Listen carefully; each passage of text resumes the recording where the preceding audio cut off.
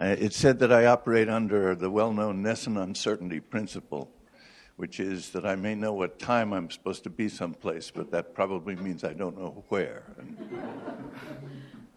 So Jeff came into my life as Peter Pan. I think of him that way. He dropped in out of nowhere, and in a form that had a quality that is very Peter Pan-like. He informed my Internet and Society class. He led us into the world of MOOCs. And then he's just lightened space in every other environment I've seen him in. I had the pleasure of listening to him talk to his colleagues at the Nieman Foundation, and it was simply enchanted. So please welcome him here. He is a wonderful man.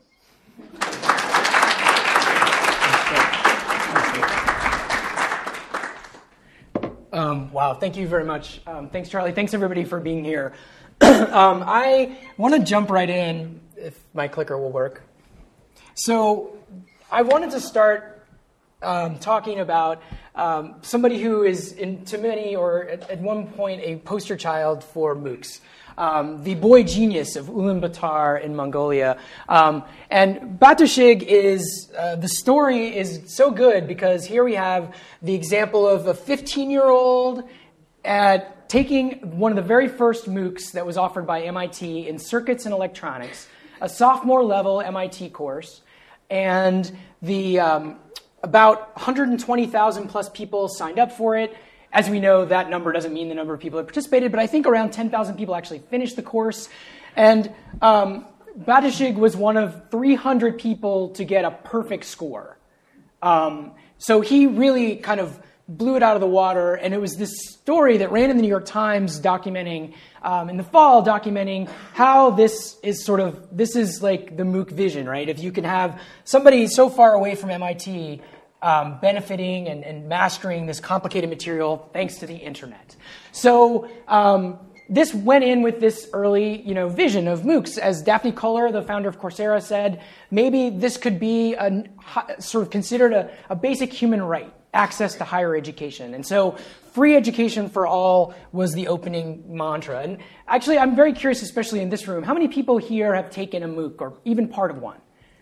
I'm not going to, yeah, great. And how many actually finished? I'm always curious about this. As somebody who's not finished a lot of them, very cool. So I'm not going to go into much definition, but I want to just say, so you know that they basically have videos and they have homework and they have big classes. But to me, I think, so why is this any different than online education that's been around forever, right?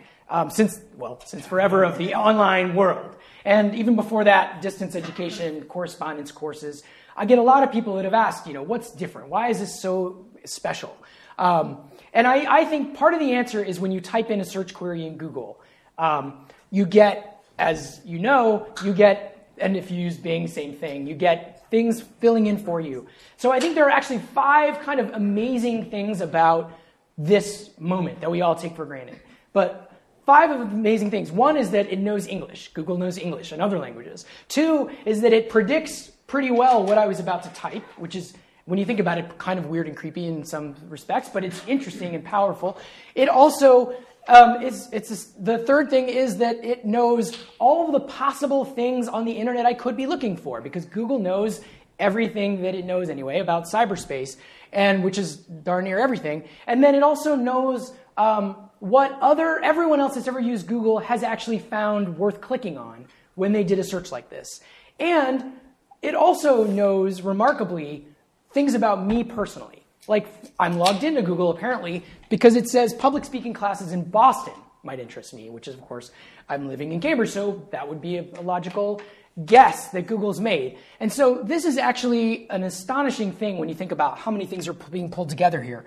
So it's no surprise that artificial intelligence researchers are the ones that started MOOCs. And specifically, 2 of these people worked for Google, or still do in some respects, at least as consultants, I think. So Coursera, Udacity, both came out of Stanford, and people working also at Google. edX here is Anant Agarwal, came out of the computer science laboratory. And so you have people whose intuition was that maybe the Google search box, why not do that for learning? So when you're on a course, for instance, Andrew Ng, who we just saw, the Coursera founder, if you're taking his artificial intelligence class, his intuition was, why not have it, as you're typing your answer and clicking send, why doesn't it just come back and say, I see you've got the wrong answer in an interesting way. Why don't I show you how to get to the right answer? And so literally in his first run of this course, he said he had a moment where, and he actually blames his own bad teaching on this, where thousands of people were getting the wrong answer in exactly the same way. And they weren't cheating because they were from all over the world, so their likelihood of cheating was low. But he built a custom error message that said to the 2001st person that gave that wrong answer, hey, why don't you look at this part of your work? You might find that you did it wrong in a certain way. And so it's just natural that the MOOC premise is the premise that the AI web, or whatever you want to call it, that when we have this ability to use the wisdom of the crowd in this big data way, and that we know targeted information about the individual in front of us, that maybe education is maybe a killer app that could be the next big thing. Okay, so I'm going to go back to our student in Mongolia, Batushik, who loves MIT. In fact, is now a freshman at MIT down the road. So I recently got to talk with him, partly because of his perfect score in that electronics course. He wound up getting into MIT himself and is now here in the flesh. And so one of the things, though, I wanted to go over surprising things about my talk with him that kind of it sort of complicates this narrative of the MOOC as we started off today. So one is that MOOC that he was taking in his town in Mongolia was actually very much supplemented with human touch. In fact, his principal of his high school is an MIT graduate, brought in a recent Stanford graduate to coach every day this after-school activity where they led labs in person every day to supplement the MOOCs. So he had the benefit of what people here at Harvard and MIT know is really good person one-on-one education. 2, he didn't do any of the reading. And I really enjoyed meeting Batushik, and if you meet him, it's both charming because he's clearly brilliant, and also he actually says that part of it is because he's busy and he didn't bother, but part of it is because it was in English, and his English wasn't that great. So there's also this other thing about the form that wasn't working for him. And then the other thing was, to save time, this I had to have him show me because I was the slow one. He's like, oh yeah, I watched 2 videos at once. I don't know how to do that. So I had this on a slide because I was so obsessed with his obsession and then I was like, it's too much. But he would start the next video and have that running as a preview for himself while he's watching the current video. I don't think I could do it. But he says, so he aced it. Who's to argue with perfection? So he did this other thing, though, which is not in the New York Times article, and I think is the most interesting, is that he made his own videos. Just on his own initiative, he basically made his own teaching videos for his classmates. There were 22 of them. So he translated them into their native language he just went through and he showed me how to do this too. He propped up his iPhone on his bookshelf and then put another book on it. And then he used the camera to film the sheet of paper, and he just used his pen to write on it while he translated the exercises that were the core of the MOOC exercises. So he learned a lot and got a perfect score by being a teacher as well. Okay, so MOOCs are not a silver bullet. I don't think anyone in this room probably thought they were, maybe, but they're not going to single-handedly teach the world. And people will be relieved to know that they're not going to replace Harvard either. The residential college experience is so much more than classes, and that goes without saying. So the other thing that's been really surprising is that but MOOCs are important. I don't think we should just now say that, well, because that first vision didn't pan out exactly as advertised, there's nothing to see here. As a journalist, for one thing, I love the fact that you can follow the money, and there is hundreds of millions of dollars in investment in this space.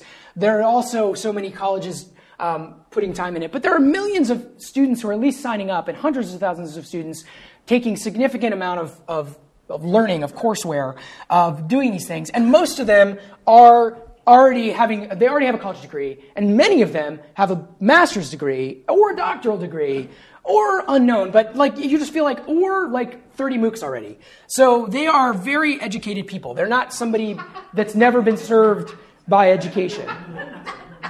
So I didn't make this. I really wish I had.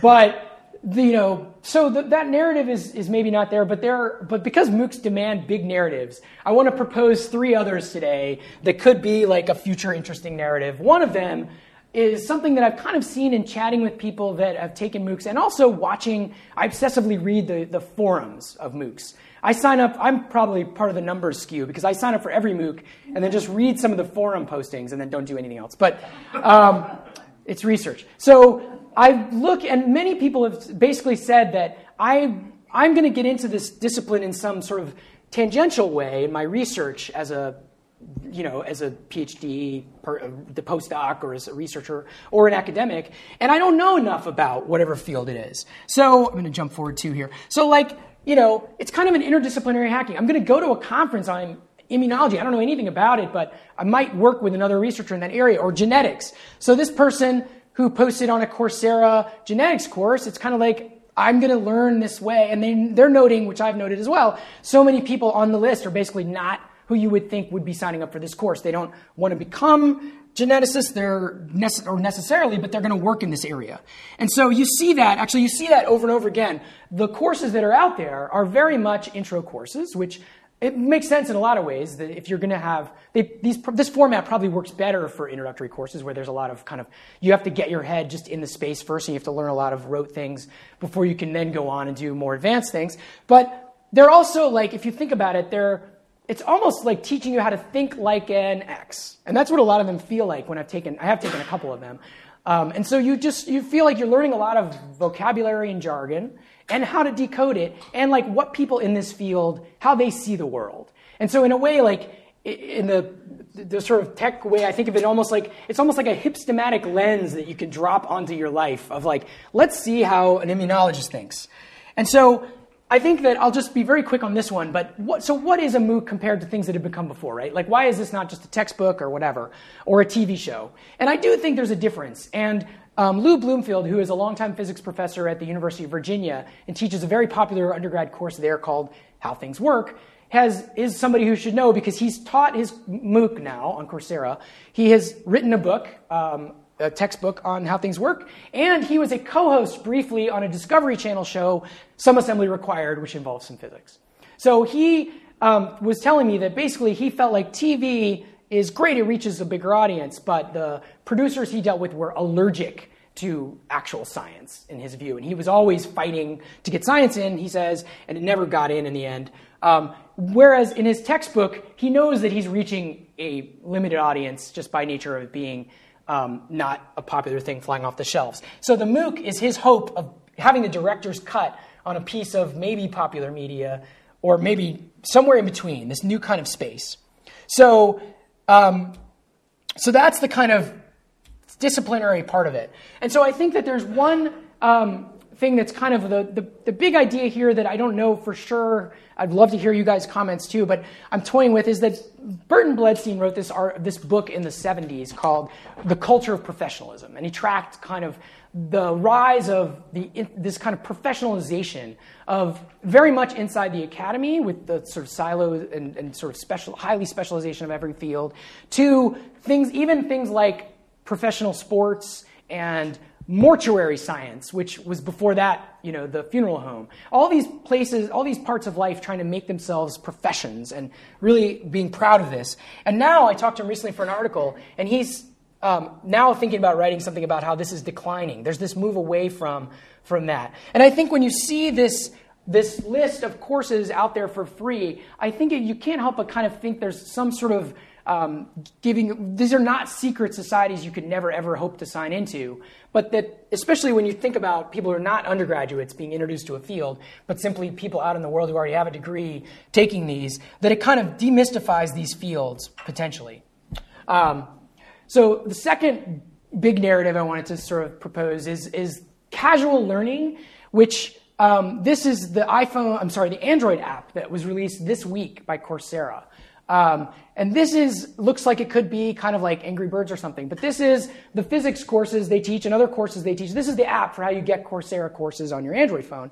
And I think that you can kind of situate a lot of the MOOC energy, or at least the attempt by these companies to situate it almost in a quantified self context of, we have our Fitbit, or people have all these different things that they're trying to measure themselves and improve themselves through technology. And Anand Agarwal, the head of edX, has noted how the check mark that you get after every little thing you do within edX, he's been surprised by people's kind of excitement and racking these up and tallying them up. And every time they do a homework or watch a video, you get a new check mark, and you can go back to your page and see how many check marks you have. And so there's kind of this numbers game in there. And also, but I think maybe more interestingly, I think that MOOCs when I see the people taking MOOCs, it's kind of people that might have always taken continuing education classes. But if you think about continuing education, I kind of feel like that's not a cool area. That people are not like going, oh, continuing ed, I want to hear more about that topic. But why not? But I think there are a couple reasons. One is that for whatever reason, they just don't have a lot of cachet. Another, like things like extension courses or things at the community center or at a museum, but also they've been actually kind of not only not that great of cachet, but they actually haven't. They've actually been sort of hard to do anyway, even though they're very low cost. You still have to sign up at the right time and find the right class and go to a space and all these things. And I think the interesting thing about MOOCs is that it's sort of giving you an option that doesn't require any of that, and it's trying to situate it into your life differently. So obviously, if it's casual learning, then MOOCs, colleges may not even be the most interesting players in the end, or they may be starting and building an audience for something else. And already edX has partnered with all of these institutions, including the World Economic Forum at Davos now has the Forum Academy, that it's using the MOOC software that edX developed to deliver its own executive education courses. IMF X, Smithsonian X, the Linux Foundation is going to teach a course on Linux on Coursera, on edX. So the other thing, though, that I think is even more interesting is that MOOC.org, has anyone heard of this? This is the thing that edX has announced, but they haven't started it yet. It's very vaporware right now. It says it's coming any minute. If we saw the whole website, it's coming in early 2014, which, so any day now maybe. It's in conjunction with Google, again, and what they're doing is they're going to let anyone in the world teach a course. Whoever you are, you can teach a course using the edX platform. And so this is kind of, everyone is kind of saying, oh, that's a great thing. But I kind of think that's a really interesting thing when you open up this AI web teaching tool to everybody. And what it could mean to professors, of course, is very interesting. This is one example that Udemy is a company that they don't have as sophisticated a system as like edX. But they do let you teach a course. They let anybody teach a course without any kind of check or balance. But you can charge for it or make it free. And this one woman, Bess Ho, she made over $200,000, and they put out a press release of all the people that made a lot of money teaching these MOOCs. But when I did call her because I was curious, and I was surprised by that she kind of described this first year of teaching MOOCs as kind of a fluke and difficult to repeat because she was one of the first, and they were not kind of continuing, they didn't feature her as well in the future, and now there's like thousands of these courses, many on iPhone apps, and her course on iPhone apps now is like for iPhone 4, and she had to totally retool it to make it to the new iPhone. So there's this high barrier to like building these courses, and even the lamest MOOC on edX cost $50,000 to build, and the bigger ones take a lot more money. Is it even more money than that? No. No, I just was wondering what the lamest MOOC on edX. We can debate. So I kind of feel like the early MOOCs, one of the things I was thinking was that they were like a food truck disruption to the restaurant that is Harvard or whatever, because the barrier to entry to start a food truck is a lot less than starting a brick and mortar university. But it's almost more like a lemonade stand scholar when MOOC.org comes into the picture and when everybody can teach a course. And of course, the thing that everyone is probably thinking is, well, do you have a lemonade stand credential? What does that matter? But I think that you can, well, for one thing, my physics course that I took with Lou Bloomfield is on my LinkedIn page. And if you pay, you can get the verified certificate. But honestly, like for free, you can get the non-verified and still put it on your LinkedIn page. And if you think of the way LinkedIn is already kind of hyping these kind of faux credentials of like your friends saying that my friends have said that I have good editing and storytelling abilities. I'm very proud. And I'm sure people that if you use LinkedIn, you probably have more stellar reputation than I do. So there is a way that lightweight credentials, especially when it's kind of just this casual learning, might be enough and might even become, but at the same time, you're also going to you might even have to compete. You might even have to start to, in a tough economy, do more and more of this stuff just to kind of stay in the game of this resume building. Okay, so third is the pressure on traditional colleges to change their teaching, to improve their teaching. And I really think this is a space where obviously the Amazon look inside the book, now you really get a peek into the universities with these courses. And I'm seeing on the forums a lot of parents of students taking these courses saying, I want to talk to my daughter who's taking this genetics course and I want to be able to converse with her about it, so I'm taking it. But there are also plenty of high school mothers and fathers deciding whether they want to go to this school or that or pay the paycheck for that, and students doing the same thing. There's a lot of shopping. And then there's also a research element to, and I think some people in this room are evidence of this. In the MOOC space, there's a lot of attention to research on how to do teaching better. And that's, I think, to be lauded. And every time I run into people like Anant, he was saying, have you seen the Craik and Lockhart study on how to teach better? And I'm like, no, that's really interesting. And I feel like a lot of times I talk to these MOOC pioneers and they're citing research. And there's this urge to sort of take research and inform teaching in the college setting that I hadn't seen before. And so that's interesting. Of course, you could also argue that teaching is so unique and specialized that it should be just left to everyone to do it on their own. But Eric Schmidt, the CEO of Google, recently spoke in town at Tufts, and I went and just asked a question from the audience about MOOCs. And I was struck by, he was trying very hard not to make any news, and so he didn't say anything that interesting. But he did say that, why is Google involved with MOOC.org? We want to democratize access, and we want to just, let the best teachers emerge and let the marketplace figure it out. But I don't think that's always been the case, obviously, for the way teaching has gone. And so I think it's very interesting. And I think, to me, and maybe this isn't a surprise to anybody but me, but I think that in the end, the selective colleges are going to have to spend more on teaching as a result of MOOCs instead of saving any money. Because all of this consumer and market force is just going to make people ask questions about, are you doing all these things, either making MOOCs or just improving your teaching, which you can now get a better sense of what's really going on in the classroom. So, okay, what now? I think a couple of things that I think are really interesting to watch is in the future of this space. For one thing, I think there's kind of a full-on kind of platform war going on between Coursera and edX and Udacity. And I think, as a journalist watching this space, I'm very much looking to what their business practices are going to be, what their privacy policies are going to be going forward, whether they're going to protect their users, because they are these giant stores of big data. And so you're operating in a space, and there's that great book by Jerry Lanier, Who Owns the Future, where he talks about we're in an age of siren servers, as he calls them, where there is only one Facebook. And there's hard to compete with that because they have everybody. And there's Google, and there's not a lot of competition to these kinds of big players that end up winning. And so who's going to win and how do they win?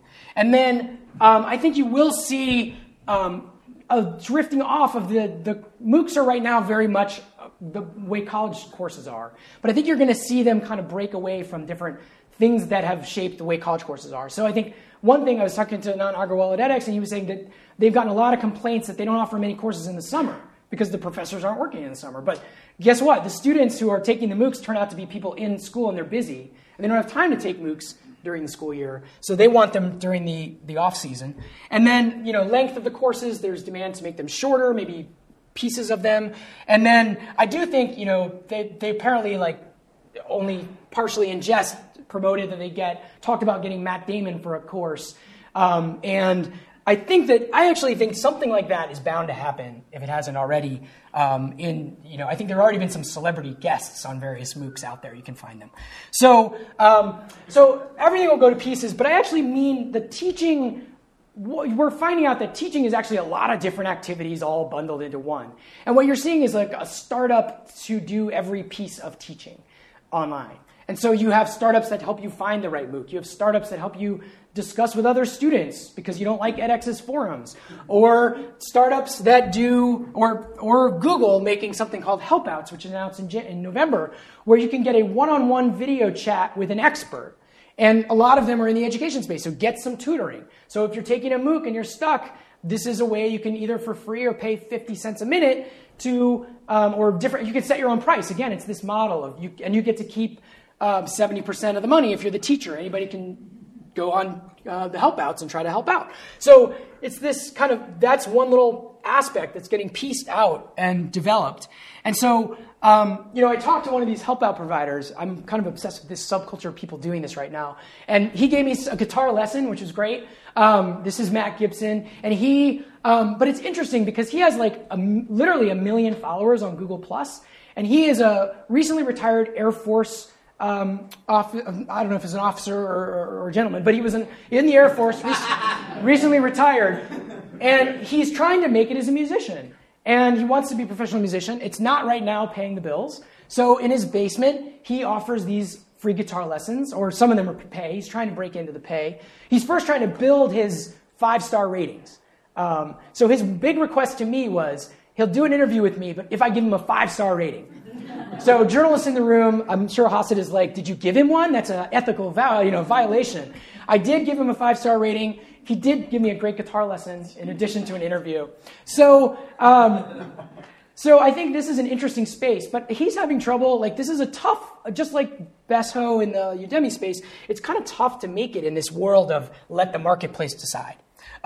So I will stop, and I've been encouraged to keep it short, and I want to hear everyone's questions, is that, so Batashig really is the model MOOC student, but not in this, it can teach the world automatically, but in that he is somebody who the reason he ended up taking that course, well, for one thing, his principal was like begging everyone to take this course, and I'm sure he's a good student. But he said the reason that hooked him was that he watched the 1-minute intro video, and it said if you take this circuits and electronics course, you will understand how the iPhone works. And so that appealed to him. He wanted to know that. So he did as much or as little as it that he cared about to know that. And then he kind of got hooked on like making those videos and everything and got perfect score. But that was his drive and motivation. And the fact that he is this kind of person, it turns out he also, in his neighborhood, a lot of people live in big apartment buildings and they have garages that they play in the kind of driveway to the garage. So he, with his knowledge from his course, invented the I forget what it's called, the siren alarm, I think he just called it. He has a YouTube video, you can watch it, have him explain it. But he invented the siren alarm it's just a sensor on the end of the driveway, or when a car is coming, it gives an alarm so the kids playing in the driveway can disperse and not get hurt. So this is the kind of student that is the one who's excelling in these early MOOCs. And that's the kind of early adopter for what it's worth. Now, where this all goes, like I said, I think there are interesting implications for the future of the professions and what expertise means, and whether a marketplace of teaching is a good idea for teaching, and about whether these colleges are going to continue to spend all this money developing them if it's not part of their core mission, or maybe it's just they do it out of a different competitive lens than they started out. So I'm going to leave it at that and open it up to questions, and thank you guys for listening so much.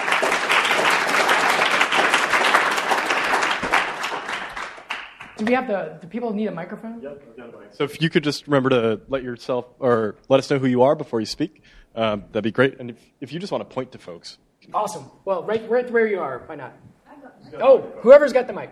I've got the microphone. Does it work? It's on. Can you hear me if I speak? Okay. I'm Megan Richards. I'm from the European Commission, and I'm here as a fellow at the Weatherhead Center this year at Harvard.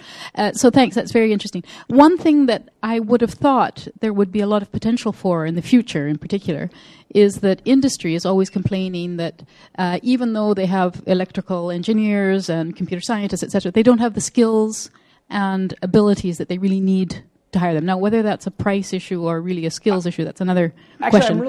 I'm really glad you said that, because I blew it and didn't mention actually a project that Charlie has been very involved with in the law context. Is like professional development is certainly in fields, or do it differently field by field, but there's a lot of demand for good professional development. And so there is a lot of attention right now in experimentation with using MOOCs in that setting. And I actually think some of the slide I showed with like the IMF and the World Bank, that is really the space they're trying to, I think, enter as well. It's not necessarily somebody wanting a degree, but you need to kind of, maybe you have a Update your requirement skills, in your yeah. field that you have to do something to update your skills. Right, And but so you why didn't not show do this? you didn't show industry per se, because the World Bank and industry, so- IMF is not industry, of course. Neither is the Sure. World Economic Forum. So I'm thinking that did you see any signs from industry per se? Well, I mean, this is a real area where they could potentially develop the skills and requirements, and they have a huge global audience potentially. I think you're right. And I think the interesting thing is, so there are examples, and of course the ones that everyone knows in this room probably already are the ones in computer science. And in a way, I think this comes out of computer science partly because of the success of things like Code Academy and these things that were sort of like MOOCs before MOOCs even took off. And so Google, for instance, has offered 2 MOOCs themselves on how to do search, I think, and one was, I forget the big data one I think they just ran. Maybe somebody in this room is in it. So they've done ones, and I think there is a hunger for, I guess the question, though, is how much industry will adopt this or call this, or whether they will continue to do the kind of executive, or sort of send people to universities as they have more traditionally. And I do think that the business school, Harvard Business School, now announced that they're going to dip into online education, not for free, but to start offering that. So I think maybe that is a sign of potentially the start of more interest in industry. Hasid? You mentioned the business school and offering MOOCs that aren't free. Could you talk a bit more about that and how prevalent do you think that's going to become? So I do think that there is this space of executive education that I think it's interesting to hear the business school just announced that this week, and I don't know as much as I'd like to about it, but I think they're still sort of developing it. I think their early strategy is to dip a toe in the water, but the question is, there's a big money actually in executive education online already. Other schools have been doing this, and so the question is whether free or cheaper or whatever HBX, Harvard Business School X does, whether that will actually bring prices down or give a lot free or some actual free options to people in a space. So the question, it really comes back to what employers think of those LinkedIn credentials, so to speak. It's like, will employers buy that? And I think that the answer will differ by field, just like Justin made a great point in his presentation about how, there's not one narrative for all MOOCs. But I think that there is a lot of interest in various fields. And I think I definitely have talked to people that have said that they would see why go to business school when you can do some MOOCs and enter a business plan competition without it. That's the kind of dream. But the question of whether that catches on, I think it's a cultural question. What I meant was the idea of paying for them. I mean, you can see a tiered system developing where the more respectable, the ones with the better credentials are the ones you pay a lot of money for, and the free ones get left behind. Sure. Well, in the business context, it's harder to find the free stuff, to be honest, because they've been more savvy at charging something. So it's just a lot less than they've charged in the flesh. But yes, I think that in a way, isn't that replicating what we're seeing in the higher ed space before that? So then you have a tiered system where the perceived highest quality is the most expensive. So it is possible that we simply replicate the world that we have in this new space. Right here. Hi, I'm Michael Rand from Columbia University, and my question is part of this also, as you were alluding to at the end there, there's something where you don't necessarily have to make money, but you do it to be first to market. You do it to to get your name out there. So as you said, before there were MOOCs, MIT had, I think it's Open University or whatever, and Open courseware. And, maybe I think the reason edX got created is because Harvard got scared and said, well, MIT and others are walking away from this, so let's team up with MIT that was sort of been at this game for a while and, work together. So the question being... Is this an accurate sensibility? So in other words, schools are going to go into it sort of as a loss leader. They're going to do it even if they don't make money and even if they don't have a large number of sign-ups, just because it gets their name out there. It's just part of marketing. No, and I think there have been some smart people that have made a similar point. I think, to me, I wonder if it's almost the way TED works. You know, everyone knows the TED videos or the lectures.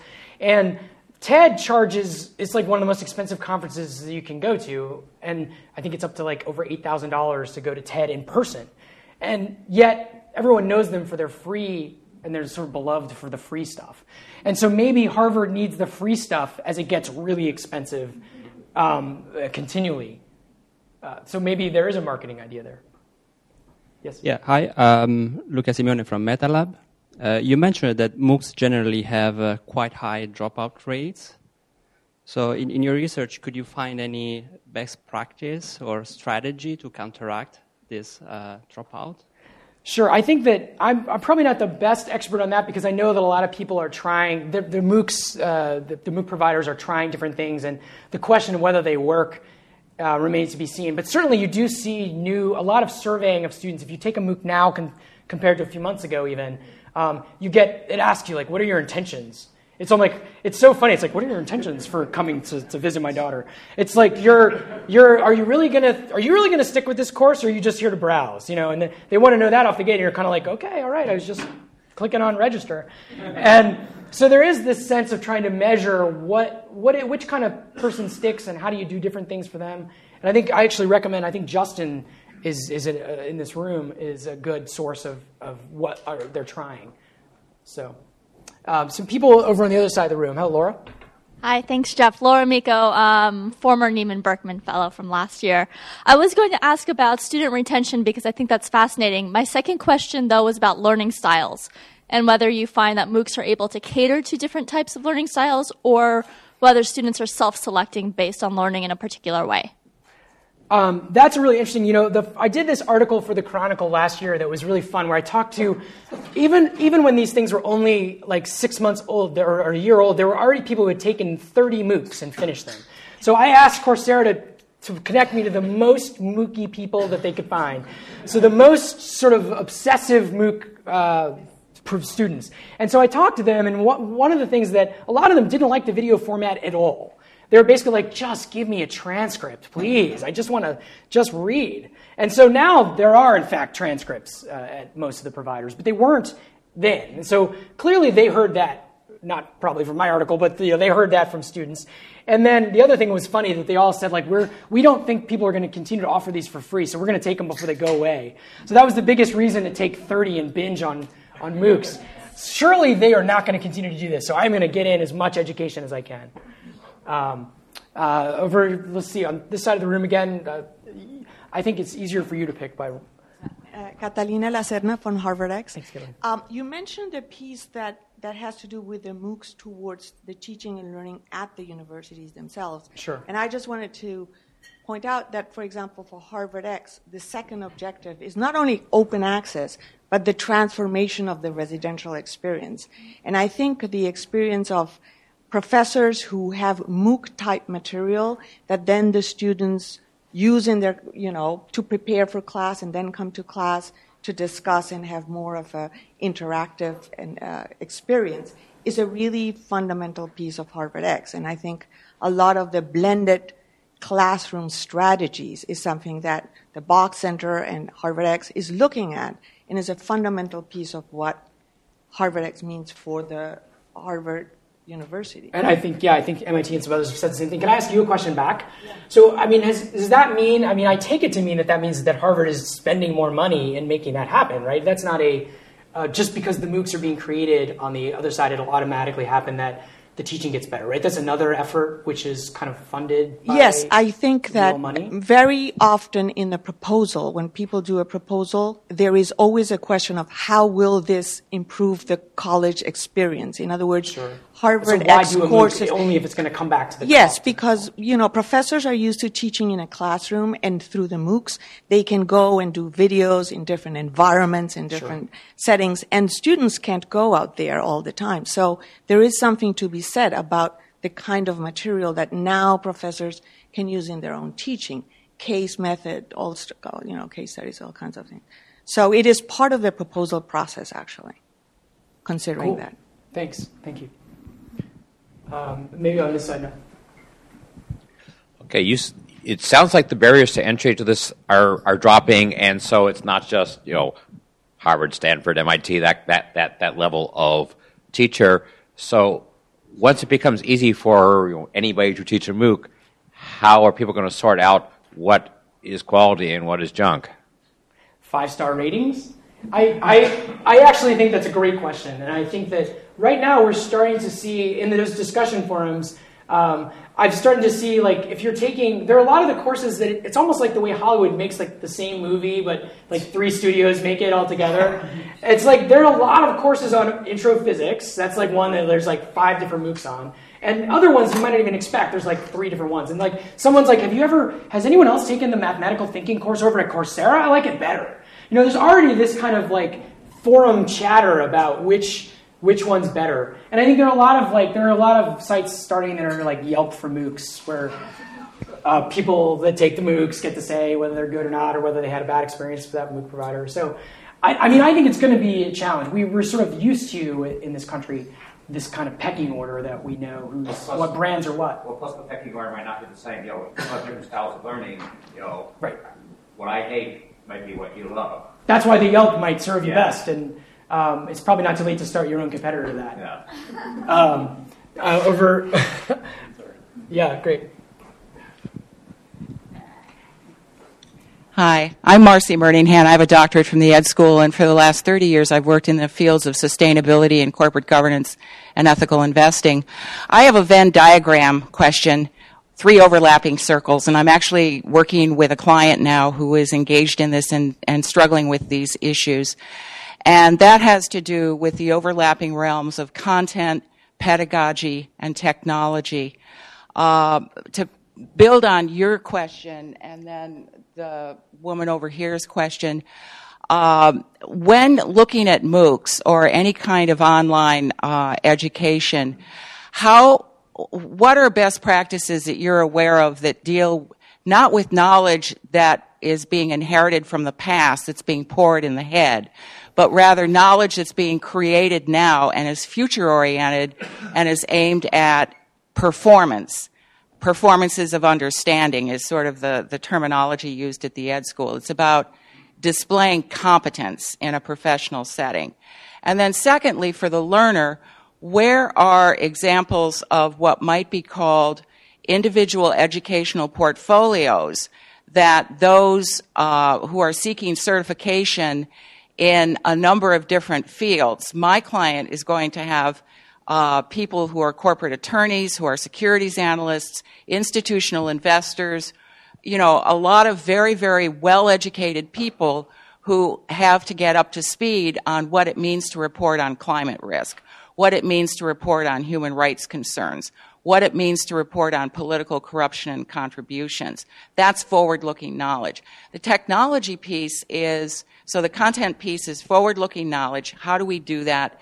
The pedagogy piece is what good practices have you seen where the focus is not pouring knowledge in the head, but enabling the hands and the heart to do a better job? And then the technology piece is how might learners and instructors in this co-creation mode develop records, portfolios that they can move around from setting to setting? Those are really great questions, and I wish I had more on the best practices for you on, there are obviously, I mentioned a lot of these intro courses where a lot of it is about vocabulary and basic how to think but you are seeing more attempts at doing, I think, what you're saying as far as practice. There are some education continuing ed MOOCs that are out there, for instance, on teaching practices of various specific types, very, concrete, not just like how to be a teacher, but like how to be teaching in this particular framework or approach or theory. And as far as like the best practice of doing that kind of teaching online versus other types, I wish I did know more. But I think that there's a lot of experimentation on just that kind of thing, because I think the early stage of MOOC was the intro level things, but it makes sense if you're just doing this. If you need it to be a drop down of like, I notice you don't know the definition of this. But the more advanced things, the portfolio question is, I think that there are a lot of project-based MOOCs, and in some ways I think and I was going to mention this, but in some ways I think they're the more interesting, even though that wasn't what the MOOC founders were going for, is that you have a course out of MIT called Learning Creative Learning. It's about to start up again.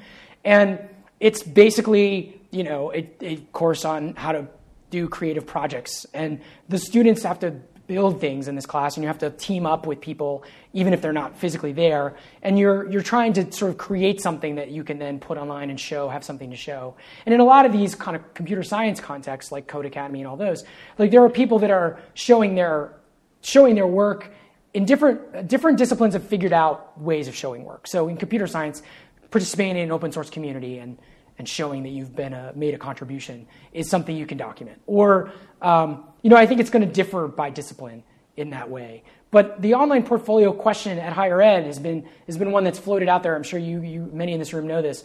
A lot of people have tried this. So let's create a global portfolio system in a place like Harvard or anywhere where the students can then, instead of just coming out with a bunch of A's and B's that nobody cares about or they're inflated anyway, then they have like a portfolio in the portfolio system where they can say like, you know what? Not only I did take this course, but I did this. Here's a video of me teaching, or here's the thing I made in the computer science course. So, but they never take off. They never work. And I've written about this space a little bit at the Chronicle of Higher Education. And there are many efforts, and you can point to them. But for whatever reason, it's hard to make, I think, a global one for everybody. And so I think that you're seeing kind of field by field answers, and that may be in the end where it ends up being answered. So this is like the everything going to pieces answer of one of my last slides. Is like, I think that people are going to build little servicelets in all kinds of areas to do these kinds of important pieces. Over here. There's a mic coming. Thanks. Hi, Anthony Tech, Harvard alum. I was wondering, in terms of dropout, which courses were the most popular and the most frequently dropped out of? Wow, that's a great question. You're giving me good. This is also why I'm giving this talk, to give good questions I can do articles on. So I'll try to write that article as soon as I get back to the Chronicle. I think that the answer really has been computer science courses, but it's also one of those like the experiment is rigged because they were the first. So when you're the only game in town, that's the course that gets the most hits. Now I think we did a quick story the other day about, I think the average MOOC sign up is still around 50,000 of just any given MOOC. That's the mean, like the average. And so that's still a lot of people signing up to want to take it. But I didn't see in that report the answer to your question, which is a really good one. So I'll try to answer that for you and put it out there in the world. In the back. Hi, I'm Anna Trandafiram from Harvard X. And do you see anything in the international scene? I know this is like extremely US-centric. Sure. There's Stanford, Fair there's enough. MIT, there's Harvard. Do you see any competitors outside and in other languages? So there are some. There's in the UK, Future Learn was started out of the British Open University as a spin-off for-profit company that they started, and it's basically the same idea: build this platform, have technology, get partners around started with British universities. I think they've expanded into Europe and other areas, maybe even some US partners. So I think there's one in Germany. Germany, like there have been a lot of early experiments in MOOCs as well. And so you definitely see examples. edX just partnered with Queen Noor to make the Arab-wide university for the people. So I think you're going to see competitors around the world, but in a way, I wonder if it'll end up being like the way China has a search engine, Baidu or whatever, that's as big as Google or bigger because there are more people. So like you have different localities needing different, having different specialties where they develop their own. Over here. I know, like when I've taken MOOCs, it hasn't been because I needed the degree. It was because I wanted to learn about a topic, and I found it easier to listen to video lectures than to go in a textbook. But the way these sites worked is I was kind of forced to sign up, register for the class, and if I didn't do that, I couldn't access the lectures. And if I didn't want to, and if the class wasn't running at the time, I might not be able to view the historical lectures. So I wonder if you're going to see sort of a move away from kind of the online class metaphor to maybe just sort of instructional content, maybe something similar to Khan Academy originally, where it was just sort of disconnected videos, or maybe there'll be sort of open videos, open exercises, that type of thing? I love that question. I share your frustration. As I mentioned, I sign up for all of them so I can get access. And so, yeah, I have to now click, like, what are your intentions? My intentions are never to finish this thing. I just want to give me access. So I do think, but I think there's a pressure the other way, because in a platform play, they need those numbers to get the money from the venture capitalists. So they need people to sign up. And so I think they don't have any incentive, or they don't have as much as incentive to just make it totally open out on the web with no. This is also my personal grief against Facebook, right? I mean, if my friend Facebook messaged me, I get an email, but then I have to log into Facebook to really respond, right? So they want me on Facebook. They don't want me just to take care of it outside of it. And I feel like there's because unlike previous course management systems like Blackboard or whatever, where they didn't care because they weren't a platform really, but this is trying to be the platform. So they really would rather you log in and see the course. Even if it's a slight hassle for you, I think there's an incentive for them to claim you as a student. Do you think they'll move to different metrics, like maybe page views, time on the site? I mean, I know all those metrics have problems and everything. I think they want your information, though. Like, I think they need to know who you are. They need you to go through the door. And they need to just, even if they already know you, they need to just check again your ID to be in this platform play. So I think that's why I think it's something about the way that these popular services are moving. I think Facebook has driven this largely. John. Hey, Jeff, I know Tell people who you are, and you can plug your book. Jonathan Haber, Degree of Freedom. I was actually one of the people in that article that Jeff mentioned of the crazed MOOC takers. And we've talked a lot about, among other things, that these things are not going to replace colleges. And while I still agree with that, I've been thinking lately that as colleges are sort of broadening out as to the type of students, older students, younger correspondents, or distance learners anyway, and then kind of very early murmurings of the notion of a 3-year BA. Some of the things that like Michael Roth talks about is that you'll go to Wesleyan, but you only go there for 3 years. That's a change that I can see happening because it's revenue neutral for institutions, but it does mean that MOOCs might have a place, right? They could be there. That they make that happen. They make it possible to have a 3-year BA. They would be part of your 4th year alongside gap year programs and AP programs and a variety of other things that are emerging. So sure. I guess I'd be curious, just not from your MOOC experience, but from your kind of long educational experiences, is even that too much of an educational reform to expect in the next 10 years? No, I actually think, and I think you make a really good point. And so people don't know, there's this movement of a question about whether you can get a BA in 3 years instead of 4 years, whether there should be that option, especially in this, with college costs going up as high as they are. So, and especially if college costs if MOOCs end up driving up the cost of teaching on campuses. And as you've seen, my colleague Jeff Salingo wrote this great book called College Unbound, where he documents how colleges have been in this arms race to build like climbing walls and better dorms and all this stuff for competitive reasons. And in a way, I'm sort of saying that like MOOCs are just going to be a competitive reason to make your classes better because people are peeking into that a little more. But if they do that, you almost feel like something has to give eventually, right? We can't just keep raising costs in infinite. So maybe maybe that does put pressure toward something like a 3-year degree. But then the biggest, I think you proved this in your book, I think, which is that the biggest thing is, yes, MOOCs are free, but the biggest luxury item is time. Taking a MOOC and getting it, it takes really, I shouldn't even admit this, but that physics course, I almost failed it because I wasn't keeping up. I was writing about my experience, so I would have then had to confess to everyone that I failed it. But it's hard to keep up to do all the work that these free courses are requiring.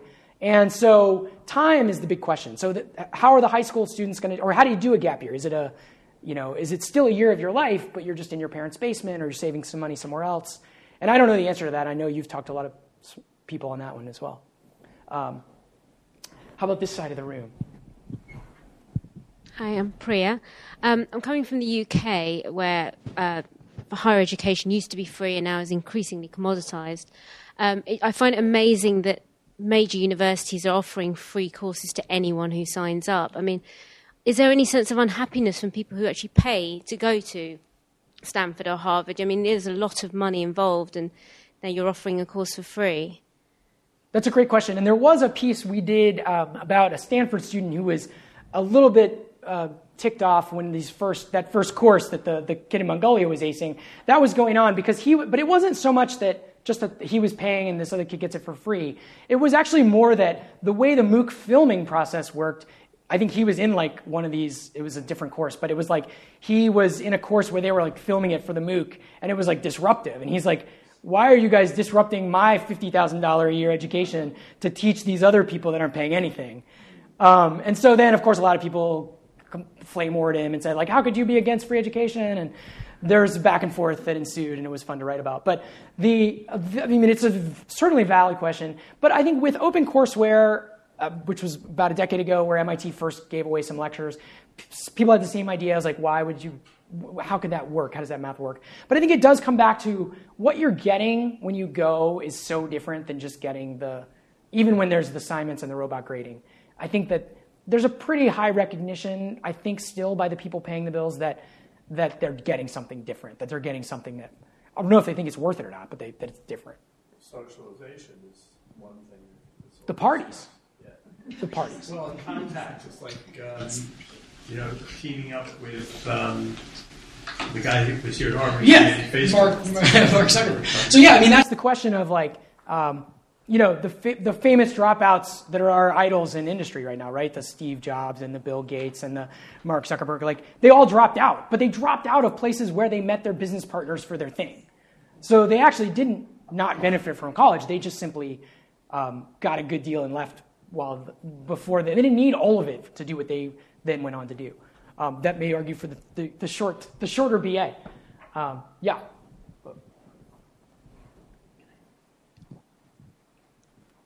Thank you. Maxime Lambrecht, University of Louvain, and visiting researcher at Berkman for now. So the story about that wonderful, little guy from Ulaanbaatar got me into thinking. Because then you said that he got into MIT and so on. And so do you think that these MOOCs are going to be increasingly used as a way for elite universities to actually recruit genius around the world, maybe a genius in Yaoundé or in Kinshasa? The world. And so don't you think there is a risk that actually MOOCs increase the tendency towards brain drain in developing world? So what do you think about it? That's a really interesting way of putting it. I've definitely heard university folks tout as one of the reasons they're spending all this money that might help in their recruitment or finding people around the world that are worthy and help diversify their community. The brain drain argument is a great one, which is the flip side of that exchange and what that might do. I think it's a great point and worth an article as well from me. Thank you for the ideas, guys. Over here. Hi, Deep from Cogni, an edtech startup in assessment technology. So I think one of the main complaints against the MOOCs is the lack of engagement, because multiple choice or peer grading does not really assess the knowledge. And without that better quality assessment, we cannot provide the certification which employers would find useful to hire people. So what's your view on when better quality assessment technology becomes available to measure the competency or the content of the knowledge of the students and is as good as human engagement? At that point, does the MOOCs or the spokes would become more disruptive? Wait, there's one part I didn't quite hear, which is when what becomes available to make them? The better quality assessment technology. Oh, assessment. So whether we can then measure and prove that they're working. Right. So is the assumption in there that you think they will catch up to being as good, or you're asking whether they will be? Right. So the question, because in real classroom learning, it's the interaction where the professor asks the question to the students, they ask them exams, they assess them, and it's that engagement which leads to better quality certification that the student has actually learned something or not. In online, currently, we use multiple choice or peer grading, which does not actually really measure the learning of the students. So when the technology is as good as human in terms of assessing students, at that point, does the online education in general, whether it is MOOCs or spokes, a small private online course, would really become acceptable at that point? Yeah, I think if I understand your question correctly, I think that you've really touched on something really fundamental, which is that are these things going to be as good, and where are they going to be as good? Which disciplines, which subjects? And I think that a lot of that is going to hinge on whether kind of group projects can be done in an online forum, and I think there are experiments right now in that. I do think that these intro courses are maybe, is MOOC only going to work for like an intro course or for very introductory material that is really the gen ed kind of thing that people gloss over as they kind of get up to speed in a college level traditionally? Or is it is it something that can go beyond that? And I think these measures, when they can start to measure outcomes, that's going to start to answer that question. But I do think that gets back to how do we measure outcomes at Harvard? How do we measure that right now? I'm here as a fellow. I think I'm learning a lot. But there's no, how do we know? And so, I think that's another bigger question that I think it sort of calls back into question, how do we know that about the stuff everyone thinks is gold standard as well? So, you've had your hand up for a while in the middle of the room here. Hi, my name is Sam Engelstad. I wonder if you can go back to bring the slide back and show the various percentages of people with college degrees and graduate degrees. Just let me look for... Bear with me, it's a while back. So this is just from edX. I'm sorry, just from MIT-X. Right. And so their Harvard-X has similar graphs. It's a pretty similar trend, I believe. I'm getting a head nod from Harvard-X. I looked at that, and I saw the ad for this particular lecture. And it mentioned a very high number of people with bachelor's degrees, and I can see a very high master's degree, quite a few people with doctorates, secondary school, but very few people with secondary school education, which leads at the end, question being all they have, whether this is actually, and I listened to the conversation here, whether this is not really sort of a first world kind of phenomenon, and to what degree is these being brought into the hundreds of millions of people around the world who live less privileged lives, who have access to smartphones, and could be trained as, community health workers, et cetera, using MOOCs. So in other words, is it right now serving the Fitbit crowd? That's correct. And I think that's one reason I kind of put that up there is because I feel like right now, the people taking them, it is kind of serving the Fitbit crowd. And the question you raise is a really good one because the idea, the whole vision was to serve people who are not served at all right now by higher education or are not served by high-quality higher education. And so I think one of the things that I think these numbers show, though, is that MOOCs work, when they work at all, they work for people who already know how to do a college course. So I think some of these numbers just reflect, it's almost like, it's like a VCR with a VCR tape as the way to, your instruction manual. It's like if you don't know how to work a VCR, how are you going to watch the video on how to do it? So there's a little bit of that, I think, in the MOOCs, because they just have this assumption that you're with them. And some of them are quite demanding. And I know a lot of the professors that are teaching them are very proud of how demanding they are, but it almost serves as a weed out. Because if you're not keeping up, then, this has got to be a hard course. So not every professor is like that. So please, but that there is this, that's the kind of fear is like if they're designed with a professor teaching students that are of a certain type, that's the kind of assumptions that are going into it. So I think you raise a good question about, so does the technology, can it be tailored to a different crowd, to a more first generation crowd, wherever they are? And I don't know the answer to that. I actually don't know if it is true. I don't know if you can do that. I don't know with just technology. Maybe you do need more human activity there. And that's what you see people stopping to do, right? Leah, thank you for chiming in. My wife, Leah, who knows too much about this stuff because she has to hear me talk about it. But yeah, the pivot that a lot of people talked about with Udacity's Sebastian Thrun, who was one of these first pioneers of it, and now he's kind of, at least in this interview that he did with Fast Company magazine, I haven't talked to him since myself to confirm this, but he was quoted as saying something to the effect of like, that didn't really work, that whole serve the world. We're going to focus on, he didn't say the Fitbit crowd, but the people that are already computer science, that are kind of doing a lot of, open to this and that have already got a degree. So, I think we've only got time for 2 more questions. 2 more questions, okay. Let's see, in the back I'm getting an enthusiastic arm waving. Oh. Thank you. My name is Svetlana, and I'm a founder of one of the startups that actually works with MOOCs. And so we're trying to connect people within the classes to each other for collaborative groups, right? And as we think more about this, and as you were mentioning, little startups that are kind of like trying to come into the space and, take in more. Yeah. But so the question is, what aspects of maybe the residential education do you think MOOCs could help, or substitute or disrupt in this world? And do you even think there is room for that? Thank you. And that I didn't mention, just because of time, the idea of the flipped classroom, right? Which is the big That's the big idea that people talk about in a residential setting. And there's experiments here at Harvard, there are experiments around the country, where if you don't know this one, it's like you watch videos like a MOOC-style video. You have the students watch the videos for homework, and then you use class time instead of lecturing, which is in the can. Now you can do the discussion and group projects and just sort of do different things with people that take advantage of actually being in the same room. So that's the one that gets talked about the most as far as can something change. The trick is, and I've told a number of professors have said the same thing, which is like, what do I do in the class then? And with all seriousness, like I've sat in on some brilliant examples of when they do it.